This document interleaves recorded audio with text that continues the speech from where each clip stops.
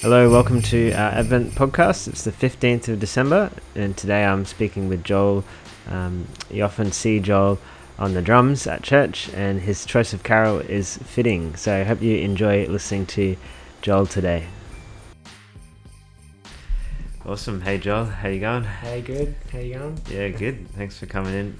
Early morning podcast before work. No worries. It's good. I'm glad there's no video. I haven't brushed my hair. Yeah, nice. It's good. Yeah. Cool. We'll get started. We'll get straight into it. What's your take on the carols date question? When do you think it's appropriate to start singing carols? Well, I did a little bit of research to come up with an answer. Nice. I reckon a good place to start is from the start of Advent, Yeah. which this year is the 28th of November. Yeah. With it being the period of preparation for the celebration of the birth of Jesus at Christmas, and also the preparation of his second coming, it seems like an appropriate time to start the carols. Yep. But I guess it's up to anyone. Yep. You wouldn't sing them before that? Look, I have listened to a couple earlier this month. Slightly singing, not in full song though. Nice. That's good. Yeah, that's the first Sunday of Advent this Sunday. What are we recording today on the 25th? Yeah, so we'll see if we get a carol at church on Sunday. What would you say is your favorite Christmas carol? My favorite is The Little Drummer Boy. Yeah. I was actually listening to the King and Country version. Oh yeah. The last few days. Yeah. Yeah, I really love it. That's so good. I think the reason why, I was looking at the lyrics the other day, and let me bring them. There's a few lines that kind of really stand out.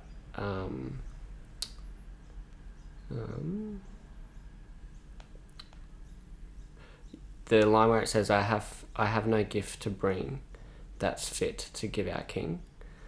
Those kind of lines stood out. And also, I played my drum for him, I played my best for him, then he smiled at me. And I think I really connect with those kind of lyrics because I just love the heart of the boy that just desires to bring Jesus the best of what he has, and he knows that he doesn't have any gift fit for a king to bring before him, but the gift that God has given him, which is, I guess, the drum. His heart is just to give him the best of that. And then I love the idea that by doing that, it draws out a smile from the king. I kind of love those. I love that theme. Yeah, and I think I can relate to that. That's so good. Yeah, that's cool. Yeah, I think I saw the King and Country. I think when they came to Muir, they played that. They were smashing the drums. Yeah. This is good. There's so many drums. Yeah. I love that it's loud. It's meant to be. So good. Cool. And what about just another song that's been speaking to you this year, or really encouraging you in your faith, or God's been speaking to you through? I've really been loving the song Rattle by Elevation Worship. It's kind of like a real anthem, kind of resurrection song. I'll just read out some of the lyrics. One of the verses says, Saturday was silent, surely it was through, but since when has impossible ever stopped you? Friday's disappointment is Sunday's empty tomb, since when has impossible ever stopped you? And then some of the lyrics in the bridge is my God is able to save and deliver and heal and restore anything that he wants to. Just ask the man who was thrown on the bones of Elisha. And I looked into that passage the other day, and I think it's in 2 Kings somewhere. I don't know the exact reference, but I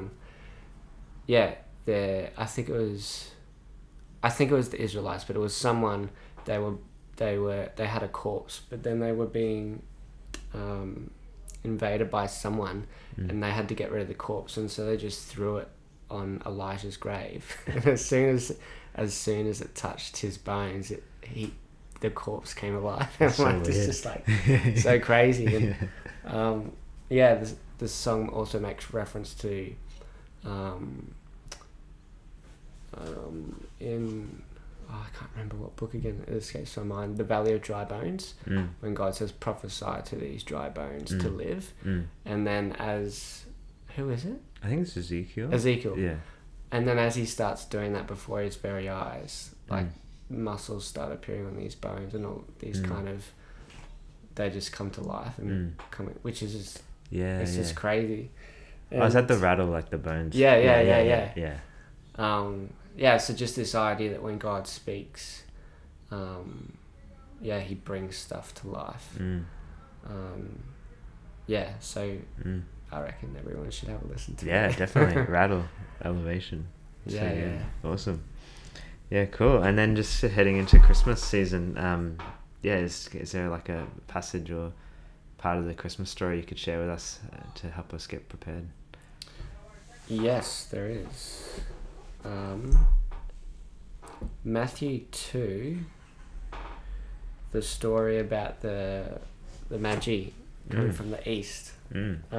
Should I read it out? Yeah. Matthew 2, starting in verse 1. I'll just read bits and pieces. Jesus was born in Bethlehem in Judea during the reign of King Herod. About the same time, some wise men from eastern lands arrived in Jerusalem asking, "Where is the newborn king of the Jews? We saw his star as it rose, and we have come to worship him." King Herod was deeply disturbed when he heard this, as was everyone in Jerusalem. He called a meeting of the leading priests and teachers of the religious law and asked, "Where is the Messiah supposed to be born?" "In Bethlehem in Judea," they said, "for this is what the prophet wrote. And you, O Bethlehem, in the land of Judah, are not least among the ruling cities of Judah, for a ruler will come from you who will be the shepherd for my people Israel." And then some other stuff happened, but then it says, after this interview, the wise men went their way, and the star they had seen in the east guided them to Bethlehem. It went ahead of them and stopped over the place where the child was. When they saw the star, they were filled with joy, and they entered the house and saw the child with his mother Mary, and they bowed down and worshipped him. Then they opened their treasure chests and gave gifts of gold, frankincense, and myrrh. There's probably a few things that I really like from those verses. One of them is that they were led by a star. Yeah. And it's just like last night I was thinking, like I was looking up at the sky and I was seeing stars, obviously. And I was like, if I tried to follow one of those stars, like I'd probably walk halfway around the world and it would still elude me. Just the idea of like how close was that star? Like it's just a weird thing, thinking about the practicalities of following a star. Yeah. And then God using that to lead someone to the King of the world, which is a bit crazy. Yeah. And then I love that they worshipped him as a baby. That's a little bit weird as well. Yeah. This idea that they attribute this worth to him as king, like as a child, which I think is a pretty big. It's pretty insightful. It's a big act of faith because it's like they don't know anything about him. So they kind of must have been, even though they followed this star, which is this weird physical supernatural thing. I'm assuming that they were pretty versed in the Old Testament scriptures in it revealing that he is the king. So it's this kind of marrying of signs and wonders, but also, I don't know, getting revelation in the prophecies of who he was in the scriptures. And I love the line in my version where is it? It says when they got to Jesus that they opened their treasure chests. I kind of love that. Yeah. Love that wording, because it's like I don't know, I just imagine as a kid, I didn't really have a treasure chest, but I don't know if you have these containers where you keep your most prized possessions. But this idea that they just opened their treasure chest before him and gave him, I guess, the best gifts. Yeah. Or the things that were most prized to them. Yeah. And that he was worthy of such, a gift. And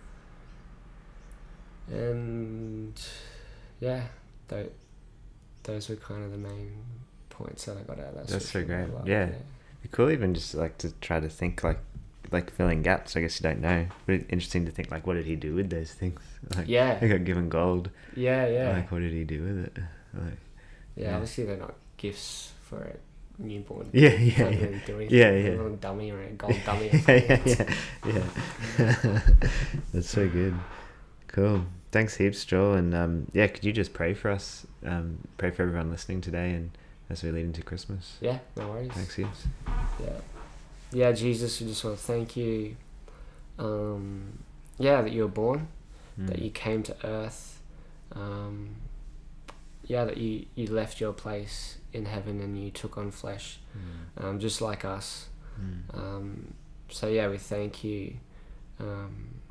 That we can relate to you, that you've been through everything that we've ever been through, and thank you that you've just drawn us close, that you are drawing us close to yourself, to your heart, and that you just desire just such close relationship with us. And I just pray that during the lead up to Christmas, that you would pour out just a spirit of wisdom and revelation in the knowledge of who you are, Jesus, that you would bring us into a greater awareness of the hope that is in your name, and the promises of your grace, and your love that you offer for everyone that believes in your name. So I pray a blessing of peace over everyone.